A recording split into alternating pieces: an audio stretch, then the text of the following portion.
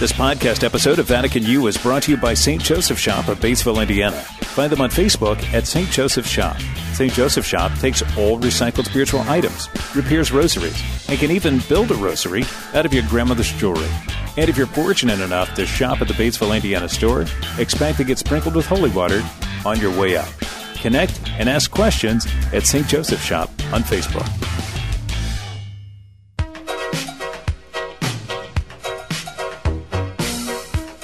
Welcome, friends, to the Supernatural Reality edition of Vatican U, our weekly walk through the teachings of the Church. We don't know if you found us on the airwaves, iTunes, or through Breadbox Media, sharing what you need for this great adventure we call life. But we're glad you're with us for our walk through the Church all the same. On this week's show, we'll be discussing paragraphs 112 through 130 of Sacrosanctum Concilium from the Second Vatican Council. What it says and what we think, probably a whole lot of what we think, and most importantly, how it all applies to real life. Later on, we'll be doing Two Sides of the Same Coin, a new segment which we haven't tried before, and we'll be discussing some of the things that go on in Advent. And at the end of our show, Father Jerry will get the last word. So now let me turn. Yes, absolutely. So why don't we check in and see how we're all doing? Father Jerry, how are you doing this afternoon? I'm doing great. Lies! They're all lies! No, I've actually been kind of sick this past week, and today's the first day that I really felt a little bit of pep in my step, so I'm doing pretty good. That is certainly good to hear. Father Allen, how are things going down in Lexington at the Newman Center? Things are awesome, although I'm going to go buy my train wreck insurance. You were announcing that new segment that we're going to try, and I'm a little worried that things are going to veer off the track on that. But no, things are good here. It's a beautiful, crisp December day, and when we finish this recording, I'll head over to the vocations office. Our students are in good spirits, and so life is good. That's very good to hear. Father Sean, how are things down in your neck of the woods? Things are going pretty well. Advent's off to a great start. I'm preaching a sermon series during Advent on basic catechesis on the Mass, and there's been a lot of positive feedback so far. I'm really excited about it because sometimes I think we need to step back and just look at some basic stuff again. And for example, one of the things I talked about was the symbolism of when you come into church using the holy water font, making the sign of the cross, and what that means. And people are like, wow, I've done that my whole life, but I didn't realize that there was so much into it. So that's been a lot of fun, and I'm looking forward to the next 3 weeks to talk about the remaining of the four principal parts of the Mass. So it's been good. Yeah. I'm excited. Neat time of the year to do it, too. I mean, that's a very Advent kind of thing to do, preparing for, preparation and anticipation and understanding the Mass a little better, and they'll hit Christmas maybe and appreciate it better. Great idea. Well, there were two things that caused me to think about it. One is that there are 4 weeks of Advent, and there are four principal parts of the Mass. Mm-hmm. So that seemed to line up pretty well. And then the second thing is Advent and Lent are really busy for us as priests. You guys know that because we go to a lot of penance services to help hear confessions at all kinds of different parishes.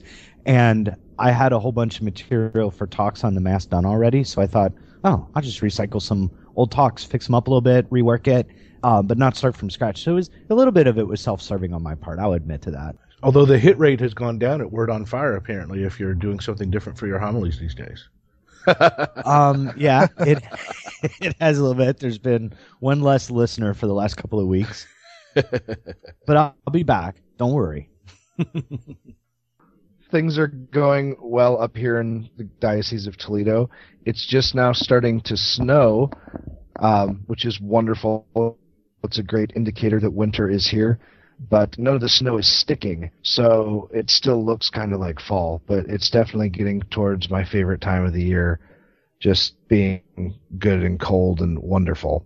Does anybody have an elf on the shelf in their rectory? What? Does anybody have an elf on the shelf in their rectory? Those elves on the shelf things do some spooky stuff. I think they're like little creepy demon things. I guess not using Facebook. I'm having a hard time following this. Oh, well, I saw one recently where an Elsa doll had frozen the elf on the shelf into a solid block of ice, and I thought that was pretty interesting. That's awesome. Father Sean, and for those of our listeners listeners that don't know anything about it, just when you have a little bit of time, go to Google and type in Elf on a Shelf and see some of the amazing things that people come up with that are creative. You'll love them. You'll love them. All right, I'll check that out. Not at night, though, because that might be a little creepy. Well, all right. Well, Father Jerry, you've got the opening prayer. All right, brothers, let's pray in the name of the Father, and of the Son, and of the Holy Spirit. O God, who from living and chosen stones prepare an eternal dwelling for your majesty, increase in your church the grace you have bestowed, so that by unceasing growth your faithful people may build up the heavenly Jerusalem. Through our Lord Jesus Christ, your Son, who lives and reigns with you in the unity of the Holy Spirit, Amen. in the name of the Father, and of the Son, and of the Holy Spirit. Amen. Well, I know it sounds like we're having a little bit of technical difficulties, but what if we give a shot at this 2-minute drill and see if I can put some people to sleep on the internet, and maybe they'll clean up our bandwidth a little bit. So this week on the Supernatural Reality edition of Vatican U, we're looking at chapters 6 and 7 of Sacrosanctum Concilium. The last two chapters, I'll never get through this 2-minute drill without dying laughing if they don't quit sending me text messages. Anyway, the last two chapters of Sacrosanctum Concilium, where the Council Fathers conclude their reflections and directives on the sacred liturgy by commenting on sacred music, art, and furnishings. It seems like they're primarily reminding us that these things are not irrelevant afterthoughts, but rather really important and integral parts of divine worship. In these two chapters, they start by holding up the musical tradition of the Church as a treasure of great value, more value even, they say, than any other art, because it forms a necessary part of the solemn liturgy. But note the Council Fathers here are not talking about just any old music that's used at Mass. Rather, they're specifically talking about the musical tradition of the universal church, and I'm sure that we'll have more to say about that later. They point out that throughout Scripture and throughout history of the church, from the church fathers all the way through the popes and through time, sacred music is in the service of the Lord, has found its place, and it is therefore to be retained. Pointing out that sacred music is more holy the more closely it is connected with liturgical action, the Council Fathers decree several things then. The treasury of sacred music is to be preserved and cultivated with great care, and that includes developing choirs that can be ministers of this sacred music, but also at the same time assuring that the faithful may be able to contribute their active participation that is rightly theirs in the singing of this sacred music. In fact, they tell us that special care must be taken to intelligently foster religious singing by the faithful as part of our work in this area of the liturgy. The Council Fathers are also clear that Gregorian chant, because it is specially suited to our liturgy, should be given, in their words, pride of place in our public worship. They mention also that there should be room made for culturally rooted music as appropriate, a theme that we've heard earlier in the document, but also that the pipe organ is to be held in high esteem as the traditional musical instrument in our rite because of its long use, and that other instruments that would be used in worship should only be used if they are suitable for sacred use, in accord with the dignity of the temple, and truly contribute to the edification of the faithful. They conclude by reminding us that texts that are sung in worship must always be in conformity with Catholic doctrine and should chiefly be drawn from sacred scripture and liturgical resources. Now, having read this whole document together, what the Council Fathers say about art and furnishings will be no surprise to us now, but it's no less important. They direct us toward expressing in some way the infinite beauty of God in our art, and that art should always serve to turn men's minds devoutly toward God. Anything used in sacred spaces or for sacred services should be worthy, becoming, and beautiful, signs and symbols of the supernatural. They must serve the dignity of worship, bring reverence and honor to the sacred buildings and rites, and be suitable for the celebration of liturgical services and for the active participation of the faithful. This applies to sacred art and architecture, the design and structure of the buildings in which we worship, as well as the things that we use to decorate and furnish these spaces. The Council Fathers offer 4 basic criteria that artists and artisans should keep in mind with regard to all these things. What they produce should be, first, fitted for Catholic worship. They should, second, contribute to the edification of the faithful. Third, they should foster piety. And finally, they should be conducive to religious formation. There's our 2-minute drill plus a little bit more. Father Allen, you did a great job summarizing that, and I can't imagine a topic that's not riffed with more potential landmines of people's emotional connections with music and with the design of their church. So I'm sure we're going to have a great conversation about this and hopefully not irritate too many people. Friends, you're listening to Vatican U, a weekly walk through the teachings of the church from Breadbox Media. If you want to join the conversation, search for the Vatican U Show on Facebook or find our blog at VaticanUradio.blogspot.com. Post your comments, share your questions, and be part of our weekly walk through the teachings of the church. Vatican U on Breadbox Media, sharing what you can need for this great adventure we call life. We'll be right back after this short break.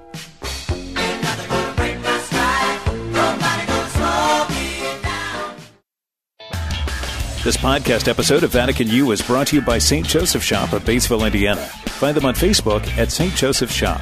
St. Joseph Shop takes all recycled spiritual items, repairs rosaries, and can even build a rosary out of your grandmother's jewelry.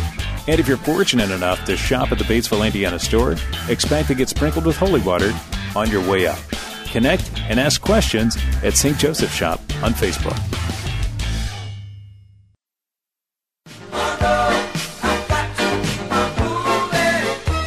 Welcome back, friends. You're listening to Vatican U from Breadbox Media. This is the Supernatural Reality Edition, where we're talking about sacred music and sacred art. Father Allen just gave us a 2-minute drill that was probably more like a 3-minute drill, but we won't hold that against him. There's a lot to cover in these chapters, so we're going to enter into our teaching segment here in a minute, and coming up in our next segment, we're going to play a new game, and then finally, you'll get to hear me have the last word. Or hear Father Chris eating licorice, one of the two. He's either eating licorice or he's chewing on bones. And he's hit his mute button so he can't respond. Well, I hit my mute button because as I'm eating my kookaburra licorice, you guys are saying it sounds like I'm chewing on the actual birds. So just making sure that I hit the mute button there. Yeah, that's good. That's good. We won't talk about what licorice tastes like because that's probably not suitable for television or radio. So, sacred music. It's a good thing it's a radio show. Yeah. Because we all have faces for radio. We do. And it's a good thing it's recorded so we can edit out the things that shouldn't be played on the air. I bet we'd get more listeners if we played the entire recording, though. We might, but we might get changes in assignments from our bishops. That's true, too. Yeah. Well, our listeners may not know, and so just to give some background, first of all, obviously all four of us love the liturgy, and so starting with Sacrosanctum Concilium has been very good. But among the four of us, we do have one who is particularly gifted not only in understanding and really loving sacred music, but one who is gifted as a minister of sacred music. And so maybe it's appropriate to say, Father Jerry, is there something you want to say to get us started here and in appropriating what the council had to say to us? I thank you, Father Allen, for that compliment that you gave me. There's a lot that I would love to say. Really, as a pastor now, when I am beginning the celebration of Holy Mass, I'm listening to the music. I'm oftentimes thinking about the connection that the text has with the liturgical action, and that's one of the things that I really want my musicians to understand is that everything that we do in the liturgy needs to be connected. It's not like we're trying to plug little holes. Do you guys remember a toy from probably back in the late 70s, early 80s called a Light Bright? I love the Light Bright. But you remember the concept was you would plug the holes with the little clear, opaque, whatever colored pegs, and then you would create something. Well, I think a lot of times when we approach music in the liturgy, we're approaching it from that perspective. I have to plug this piece of music into this hole. We have the 4-hymn sandwich mass thing that we got, but that's not really what the church envisions our liturgies to be like. It's not bad, but it's not the fullness of the expression that the Council Fathers were getting at.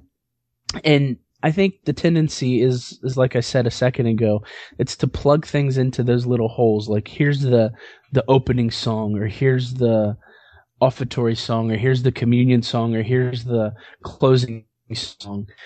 That's not really, I don't think, this is my personal opinion here. I'm not speaking as one who has any kind of authority over this. But my personal opinion is, when we approach liturgical music from that perspective, we miss out on a wealth of beautiful text and beautiful melodic material that could really enhance our prayer. Using the introits, using the antiphons. Instead of singing at Mass, we are called to sing the Mass. Yeah. Does that make sense? It's right what they say in that very first paragraph, 112, talking about sacred music, that it has the pride of place higher than any other form of art in our liturgical expression, because it forms a necessary or integral part of the solemn liturgy. Integral meaning it's not an isolated little silo piece where now we're singing then we stop. Integral meaning it's a fully integrated part of the whole. I think about Bob Ross's paintings, and the happy tree that shows up somewhere, it shows up somewhere because it's part of the whole painting. And so if we think of the liturgy as one beautiful portrait, music comes and goes like colors in a painting, and it contributes like colors in a painting, not as a separate piece. Yeah, if we look at our brothers and sisters in the Eastern churches, and we kind of compare and contrast how the divine, the divine liturgy versus the celebration of the Mass, you go to a divine liturgy, and you're singing from the time you step into that until you walk out. Yeah. And it's not that you're singing things at the liturgy, but you're singing the liturgy. And, I think in the Western church, we've gotten into kind of some bad habits of just filling the gaps, instead of utilizing what Mother Church has already given us to utilize with the text that we find in the Missal or in some of the official musical books of the church. It also points to that difference too between a minister of sacred music at Mass who contributes to that overall portrait of the liturgy in the same way, for example, that a servant contributes to the overall portrait, and the priest and the deacon and the people, who are all ministers at Mass if we all embrace our roles correctly. But there's something different, very different, between a minister of music and a performer of sacred music at the liturgy. So often what I'm scared that's happening is people think, okay, now's the time for the choir to sing, so I'm going to listen to their performance. Now's the time for me to sing, so we're performing together, as opposed to it's a breathing in and breathing out as part of our expression of prayer together in this one organic whole. Well, that's why there's such... let me rephrase that. That's why when we have those moments at Mass, say the choir sings a beautiful piece of music, and a lot of people's response to that is to do what? It's to clap afterwards. Oh yeah. And that, while that might seem like an affirming thing to do, it really distracts and takes away from the liturgical action. Even if it's at the end of Mass, when we've said Mass is ended, go in peace, and we're on our way out, the atmosphere in the church needs not be, it shouldn't be, let's whoop and holler for the beautiful music that the choir performed for us, but instead let's let our minds continue to be lifted up in prayer. And let's thank God for the great gift of music that we've received. Pope Benedict, he talked about how it's inappropriate for us to clap during the liturgy. There's only one time when it's appropriate to do that, and that's at in the ordination rites, when the response of the people is that acclamation of applause when the man is chosen and he's set apart from the community, and he is picked to be ordained into the ministry of the priest. That the applause of the people is kind of the appropriate place for that. Not we sang a really rousing rendition of "Gather Us In," so let's clap our hands in joy. Father Chris, Father Sean, what are you all thinking and being drawn to in this text? Personally, I love the phrase "sing the Mass" rather than "sing at the Mass." And I think that captures so much, where when we talk about even the parts that reference Gregorian chant having a pride of place, we're not talking about this to an exclusion of hymns and popular songs, but both and. It has to fit in and flow through the Mass. It is singing the Mass. And the other that I think of when I hear the phrase "sing the Mass," not "sing at the Mass," is that in a lot of ways that mindset starts with the priest. He has to sing too. He has to sing the dialogue parts. He has to be willing to do that, even if his voice isn't all that good. Like I've said to my parishioners, I don't like to sing at Mass. I don't have a good voice. God gave you that voice. Make him listen to it. Yeah. Father Chris? Oh, I'd say I definitely agree with what's been said. I think it's important for us to again just remember that the Mass is something that is obviously our source and summit, as we've been talking about, and also something that's obviously beautiful. And so when we sing, that it's not that we're kind of taking this little pause and we're going to listen to this song, so much as we're offering this song to God. The song is part of our worship. Our singing is part of the worship. So even as Father Sean mentioned, the singing the Mass parts and singing the Mass, not just singing at Mass, that when we have those times where we have a song during, the communion rite, for example, that even those things, though it's not singing something necessarily from the missal, it's still singing the Mass. It's offering that praise and worship to God. So that's kind of my little 2 cents there. Yeah.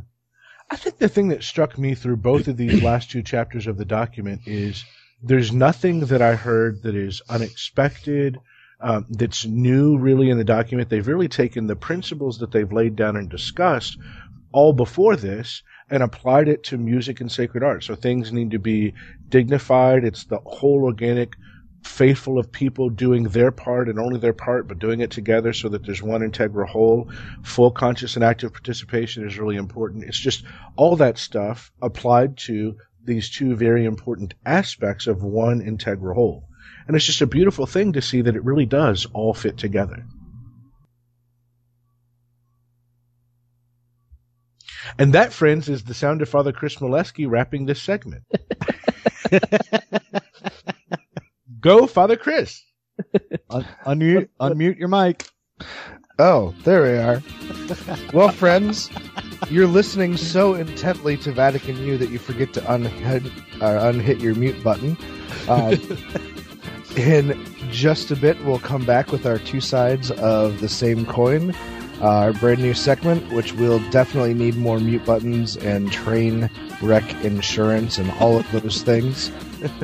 You're listening to Vatican U on Breadbox Media. We'll be right back.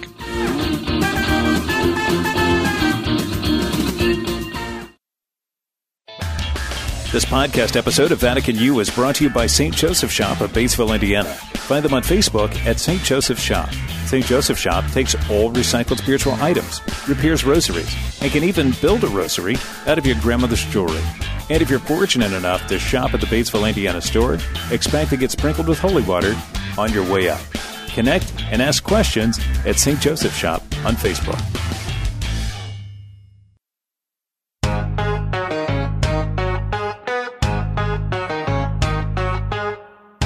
Friends, welcome back to Vatican U Radio, a weekly walk through the teachings of the Church.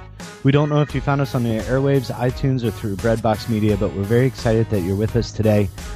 Our edition is the Supernatural Realities edition. We're looking at the last section of the Second Vatican Council's document on sacred liturgy, dealing with music and art and all the things that have the highest potential of people's emotions getting twisted up.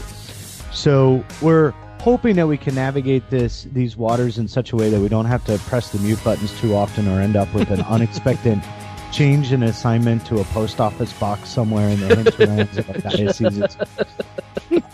So last segment, I think we had some great conversation about the teaching. We're going to pause on that for a minute, and we're going to introduce a new segment today that we're excited to bring to you called Two Sides of the Same Coin. Father Chris, what is two sides of the same coin? Heads and tails. Right. Oh, see, Father Allen got it. We don't even need to talk about it. There you go. All right, back to the document. Back to the document. No, two sides of the same coin refers to the fact that two of us, Father Sean and myself, Father Chris, are cradle Catholics, and two of us, Father Allen and Father Jerry, are converts to the faith. So because of that, we all have very different perspectives on the beauty and the richness and the life-changing grace of what it is to be Catholic. So what we're offering is kind of this chance for us to talk from our different perspectives of even where we came into the church, either at infancy or later in life. So maybe we can understand some things a little bit more deeply. And it's my understanding that this week, kind of what we're looking at is what? I'll let Father Allen introduce that so he can have the other side of the coin right away. Well, but the first thing we've got to figure out is whose heads and whose tails. No, wait, let's don't do that. That's just going to Let's not do that. Mute buttons, there we go. guys. Okay. No, I think that we decided this week what we do is look at the two different perspectives on the church calendar. The moving of a liturgical calendar and how that happens every year and just how we've approached that and experienced that, right? That's what we're going to talk about, fellas? Yes. Good. So what if we start with the folks that probably recognized the church calendar first? Like, I bumped into it at 30 years old, well, at 20 years old almost. And Father Chris and Father Sean, it was something that you guys bumped into or became aware of earlier in life. Well, the reason why I was thinking that this might be a good thing for us to introduce on this show is because, as many of our listeners are aware, we just began the season of Advent. And there's a lot of traditions around Advent, the Advent wreath that we have at church, Advent wreaths that we have in our homes. And for me growing up, the whole season of Advent and Christmas was a really important time for my family. My mom loves this time of year, all the way from Halloween through New Year's. I mean, she just, all these different holidays and feast days, she just really loves them. It was a really powerful thing for me growing up. So every time Advent rolls around, I think about, as a very young child, the Advent wreath came out. It was set on the dining room table, and every evening as we were having family dinner, because we had dinner as a family every night, except maybe a little bit later when on Boy Scout night things got a little hairy on getting everybody fed and off to their various Boy Scout meetings. But every other night it was family dinner, and we would always have some devotions that would go with that, with lighting the Advent wreath. And of course, Mom brought out one of those little candle lighters and sniffers, a little brass miniature one like what you would see at church, and my brothers and I would always argue about who gets to light the candle, who gets to put it out, and those are all part of the memories for me. But one of the things that I think I want to get a perspective of somebody who's a later convert, because we grew up celebrating Advent. It was really important for us that our Christmas decorations were not put up early. It was a really important thing for my mom and my dad that we celebrated Advent as Advent and we celebrated Christmas as Christmas. So we did not have our Christmas decorations set up in our own home until just a couple of days before Christmas. Something that my mom grew up with, and it's something that they've passed on to me, that I don't have any Christmas decorations up in the rectory, and I won't until it gets real close to Christmas so that we can focus on Advent. And I'm curious as to know, are those people, especially Father Chris or Father Allen and Father Jerry, who didn't grow up with a liturgical calendar, was that as big of a deal for you growing up, or did you not have Advent, or what was that like? But for me, it was definitely liturgical seasons did sort of guide and sort of not govern, but guide what we did as a family in our own devotions and our own decorations and celebrations. I can tell you, from my perspective, somebody said one time, did you ever celebrate Advent? And I'm like, well, we did things that were Advent-like, but we didn't, first of all, in our family, we didn't know it was Advent. We certainly were preparing for Christmas and looking forward to Christmas, though. And that seemed to be a part that even not having grown up in the Catholic Church or a church that had a liturgical calendar, it was something that was, I think, a part of our experience just by virtue of recognizing the religious and spiritual importance of Christmas. And, we very often decorated much earlier than Christmas, and I still do, even in the rectory. The flip side of the coin for me has been, as I've come to appreciate Advent and the concentric circles around which it helps us to prepare for the coming of the Lord, right? To prepare for the coming of Christ at the first Christmas so that we are more encountering what Christmas means again this year and preparing for the coming of Christ at the end of time so that we're more prepared for that and also preparing for the way he's coming every day. I try to build that into the way that I celebrate the lead up to Christmas with my family. I'm still the only Catholic in the family. So, for example, one year I gave Mom and Grandma little nativity scenes for Christmas, little small ones that I got in Guatemala, and encouraged them to build that by adding little pieces as Christmas went along. And I try to do that in my rectory. So if I put up a tree, I don't turn on the lights before the second or third Sunday of Advent, and I don't let them be colored lights until later. And when do I put up the other things? It was a shock to me, though, to know that there was a specific liturgical communal movement toward Christmas. And I loved it. The first time I saw an Advent wreath, I'm like, oh, what a neat idea to get ready for Christmas. And I lit all 4 of the candles. And my Catholic friends were like, what are you doing? I'm like, oh, well, okay. Sorry. And then the second time when I realized it, I'm like, ooh, I like the pink one. Let's do the pink one first. Or the pink one has to be, for Christmas or whatever. So it was nice to, I guess I had the benefit of getting fed Advent in bite-sized chunks at a time, which is probably really not that different from the cradle experience. I was just older and very often bumping into the bite-sized chunks out of embarrassment or having done it wrong. But yeah. Well, you can be a cradle Catholic and still get it wrong. For a long time when I was very young, we didn't realize that the rose-colored candle was on the third Sunday of Advent because the priest didn't exercise the option of wearing the rose-colored vestments on the third Sunday of Advent. So we just lit it on the fourth Sunday because it's the last one. It's the candle that's different. So we were cradle Catholics and we missed that one for several years. But we never lit all 4 on the first week, though. I just thought you lit them all That's week. awesome. That's great. How about the other 2 sides of the same coin, Father Chris and Father Jerry? Well, I'll kind of jump in there because my family growing up, even though I grew up a cradle Catholic, was itself kind of a hybrid family. My mom actually is a convert, and my dad's a cradle Catholic.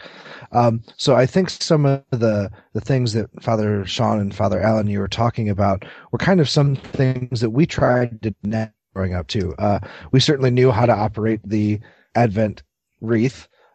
We had a beautiful Advent calendar, which was made by a family member. So there was a day for each, or a little piece for each day of the month in Advent there, and you'd flip it over, and it would kind of progressively make the nativity scene. So, you flipped over the first day, and it's a little palm tree, and you flip over the second day, and it's a little sheep. So by the time you got to the 25th day of December, you'd flip it over, and there was the baby Jesus. So we kind of had that progression also, but it was very, very hard to not set up all of our Christmas decorations right away. That was kind of something that my mom was always kind of on top of, and I think probably because she knew that my dad and my brother and I really wouldn't get to it if she didn't kind of poke us a little bit, so we'd kind of get everything set up and ready to go. So that was kind of my understanding of things, but I'd say it was very very clear. I think part of the richness of maybe the point of this whole segment is because my dad was a cradle Catholic and my mom was a convert, there was a lot of an effort growing up from as young as my brother and I could remember to really explain everything that was going on and tell us why it was happening. My mom, because she had it for herself, and my dad, because he realized, well, maybe everybody completely understands this, probably because of some of the things my mom did when they were dating. Nice. Maybe lighting all that at wreaths. It happened long before I lit all the candles and my dad freaked out. Who knows? Father Bird, what was it like for you to begin to enter into the reality of a liturgical calendar and especially with Advent? Growing up, I had an experience similar to yours, Father Allen. We didn't have liturgical seasons. We didn't celebrate Advent or Lent or any of those kind of things, and certainly didn't have Advent calendars or Advent candles. So becoming Catholic, that whole liturgical calendar thing was a new thing to embrace, but it was a beautiful thing. It made sense to me. As far as like putting up the Christmas decorations, I remember that we would kind of have the tradition that after the day after Thanksgiving, we would put up the Christmas tree in the house, and gradually, not all at one time, but we would gradually kind of get all the decorations out and get the house ready for Christmas. But as soon as Christmas was over, that stuff got packed away. So we didn't really celebrate this season. That's one thing that I've had to really stretch with, at least even personally, is I have this real movement for me to Christmas to be over immediately after Christmas, and it's important to extend and celebrate the Christmas season. But that's one place where the two sides of the same coin, I think, at least today, struggle in the same way, is to embrace that whole breadth of the Christmas season and let it extend as far as it should go. And well, we were worried that maybe there wouldn't be enough to enjoy in this segment, but I think it has been a really good discussion, and we've eaten up our complete third segment with this two sides of the same coin. And so we'll do this segment again in the future as it makes sense, and hopefully that helps all of our listeners have a better appreciation for the beauty and richness of the Church in the ways that it can be appropriated differently from those who are Credo-Catholics and those who are converts to the faith. Friends, you're still listening to Vatican U, or at least we think you are and hope that you are. We'll be right back.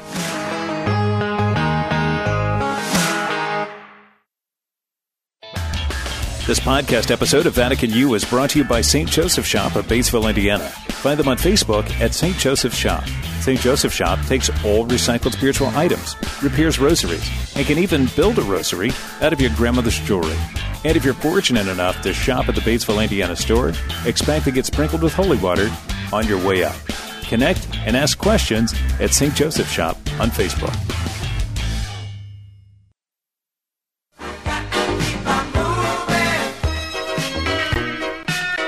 Welcome back to our supernatural reality edition of Vatican U. Now you get to listen to us as we kind of wrap up and get at what we think about sacred music, art, and furnishings, and all those things we read about in paragraphs 112 and 130.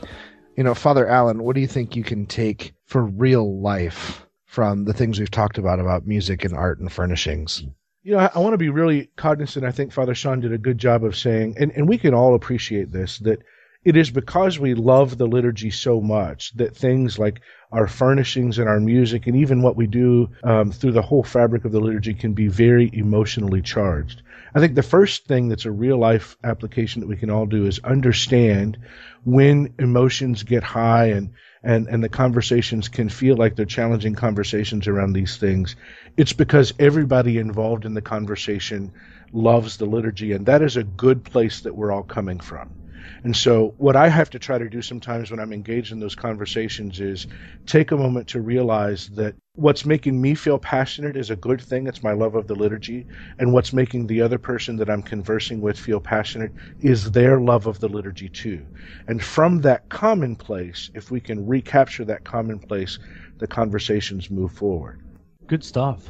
Something that I was kind of thinking about as you were speaking, we kind of zeroed in on the music part of it as we went through this, but segment also dealt with the furnishings and the art in the church. And I think that we've gone through some pretty big cultural shifts over the last 30, 40 years, and we went from churches that were very ornate, and then we went into a period where churches were kind of desolate. But then I think we're in a space now where we're starting to recover some of that. And I think that it's a good place for us to be, to recognize that perhaps some of the ornateness from the past might have been a little bit overdone, but certainly the starkness that would have been from churches built around when I was growing up, that was a little bit too extreme too. now we're we're moving into this middle ground. I think that is much more balanced and much more able to be appreciated by people when they see that there's a certain level of ornateness and dignity to it. It doesn't look like a gym when you're walking in, but it also doesn't necessarily need to look like some of the sort of dirty, dark chapels from the Holy Land that nobody's ever allowed to take anything out. So over the centuries, just more and more and more and more gets added. Yeah, and the real nice space in between the two, trying to make sure, I think a practical real life thing is we don't necessarily have to swing the spectrum back or forward in as big of an arc as it has swung before. We can try to find the mind of the church in integrating the teaching of the council. I think about the Newman Center here, which in its structure came from a period of time that does have sort of that sparse kind of design to itself, but over time we've reintroduced things like sacred images and beautiful artwork, incredible artwork, in a way of trying to embrace the broader tradition without necessarily starting from scratch. And that's a good real life example that we can all try to use. We don't have to swing from one side to the other. We can try to find a way of living in this place that's in the tension between so many different things where the heart of the church is. Absolutely. I think the practical application really is we have to have the mindset that the liturgy is something other. It's not entertainment. It's not like the things that we do on a regular basis. Even though we regularly do liturgy, we regularly celebrate Mass, we regularly participate in those things, it's something that is not the ordinary thing. And when we begin to treat it like it's the ordinary thing, when we expect that the music we hear at Mass is going to be just like what I hear in the car, then we lose a sense of the sacred. Our worship of God is not, it's to be something other than what we do in the rest of our time, the rest of our lives. It needs to be other. And the liturgy is provided for that. So I think, I could list off all kinds of things that I really that I would really like to say, but really, to sum it up, the liturgy is not ours, number one. It's God's. And number two, the way that we participate in it is supposed to direct us to God and not to ourselves. And that's what the Council Fathers are getting at. The art, the decoration, the vestments, the music, the candles, the stone, the wood, whatever it is that we're using in that can be used to glorify God. But it's to glorify God, not to make us feel warm and fuzzy or to make us necessarily feel anything. Nice. Well, it's been a really good show, guys. I think we've covered a lot of material here, and I really do encourage everybody who's listening to pull out the document and read it, and especially these last two chapters. We've come to the place where it's time for our last words. Now, just so our listeners aren't worried, this is not necessarily our last words on the whole document. Coming up in following weeks, we'll have a Sacrosanctum Concilium wrap-up show where we kind of look at the whole document altogether. But for this week, Father Sean has the first last word on music, art, and furnishings. Father Sean, what's your last word this week? Based on the things that we've said, it might be a little bit hard for some people to appreciate these sections of the document because they may not be priests, they may not be involved in their parish overseeing music or art. So I want to speak to you about this for my last word here real briefly. If you don't have a way to influence this or be involved in it in your parish, these things can still apply to you. There are many devout Catholics I know that have set up a small space in their home where they call it their chapel. It could be just their comfortable chair in the corner, or it could be a dedicated room, or it could be a small segment of their bedroom. And you might want to look at the role of art and music in your quote-unquote little personal chapel area. So 2 things real briefly. What sort of sacred images do you have that you can look at while you're praying? Do you have an image of Sacred Heart and Immaculate Heart? Do you have a crucifix? Do you have an image of your patron saint? So those are a couple things to think about on the art side of it. On the music side of it, I would really encourage you to consider finding some good recordings of sacred Catholic music. Here's why. I know several people personally who, to their advantage, have been able to start their time in personal prayer by listening to some music or having it on quietly in the background while they're praying. And it creates a sacred place that allows them to enter into a time of prayer very fruitfully. So just because you can't influence or are not actively involved in picking the music or the furnishings at church doesn't mean that these things don't apply to you. They can be very helpful for you in your own personal devotional life. After all, a home in which a Catholic lives in should look like a Catholic home. So walk around your house and ask yourself, if somebody walked into your house, would they know that a Catholic lived in this house? Would they see evidence in the environment in which you live? And that might be a good way to recognize that these things are important even in our own lives. Sorry, that was a really long last word, but I'll claim that as some of my real life segment time too. Very good, Sean. Very good. Thanks. Father Chris, I think you have the second last word. What do you have for us this week? Well, I don't even know how to follow that because that was fantastic, Father Sean. I'm just supposed to say that, I'll echo what Father Sean said, and that, I always tell married couples as they're getting ready to get married that they should have something in their home to remind them of who they are and what they're about. But also that reminder goes to something that Father Jerry said, that we're really meant as Catholics to be in the world but not of it, so that the music, that the art, that those other things are supposed to lift our eyes up into the world that is to come, the kingdom that is to come. And just, wow, I completely agree with everything Father Sean said. That's my last word. Nice. Yeah, I've got the third last word, and I think the first thing I want to do is piggyback on what Father Jerry said about the liturgy, especially being a place of other, right? It's designed to engage us in the transcendent reality, even in the middle of being living everyday lives. And, people always say, what is it that seems to be attracting young people to liturgy? And I know from working here on UK's campus, they're attracted to mystery, which is that thing that steps into that nexus of time and space and this reality, the next reality, and heaven and earth and all that. And I think that for my last word, then, paragraph 127 of the document gives us these four characteristics that we can use both in designing our sacred spaces at home, but certainly in our liturgies, and that is that everything about the liturgy, including music, art, and architecture, should be used for worship. It should be designed so that it edifies the faithful.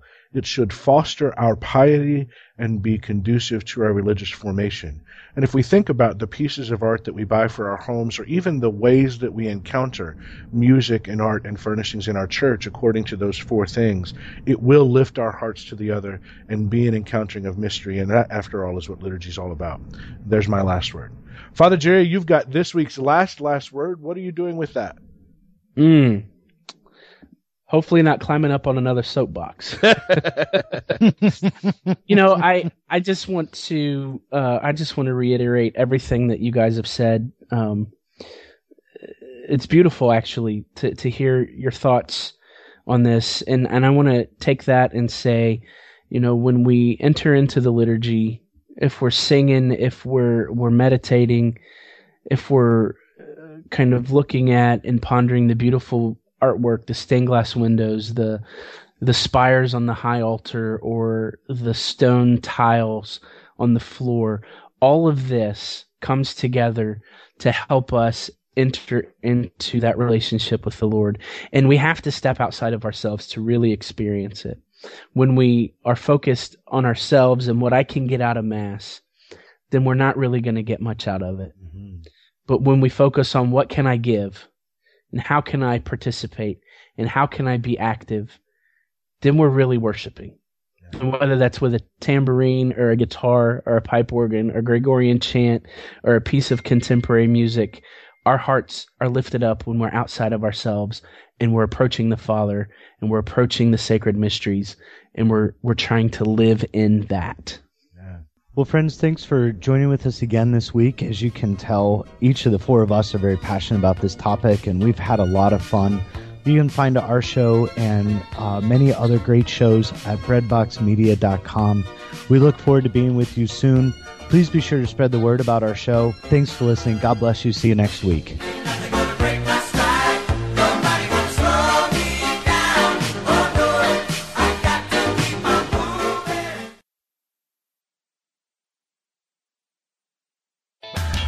This podcast episode of Vatican U is brought to you by St. Joseph Shop of Batesville, Indiana. Find them on Facebook at St. Joseph Shop. St. Joseph Shop takes all recycled spiritual items, repairs rosaries, and can even build a rosary out of your grandmother's jewelry. And if you're fortunate enough to shop at the Batesville, Indiana store, expect to get sprinkled with holy water on your way out. Connect and ask questions at St. Joseph Shop on Facebook.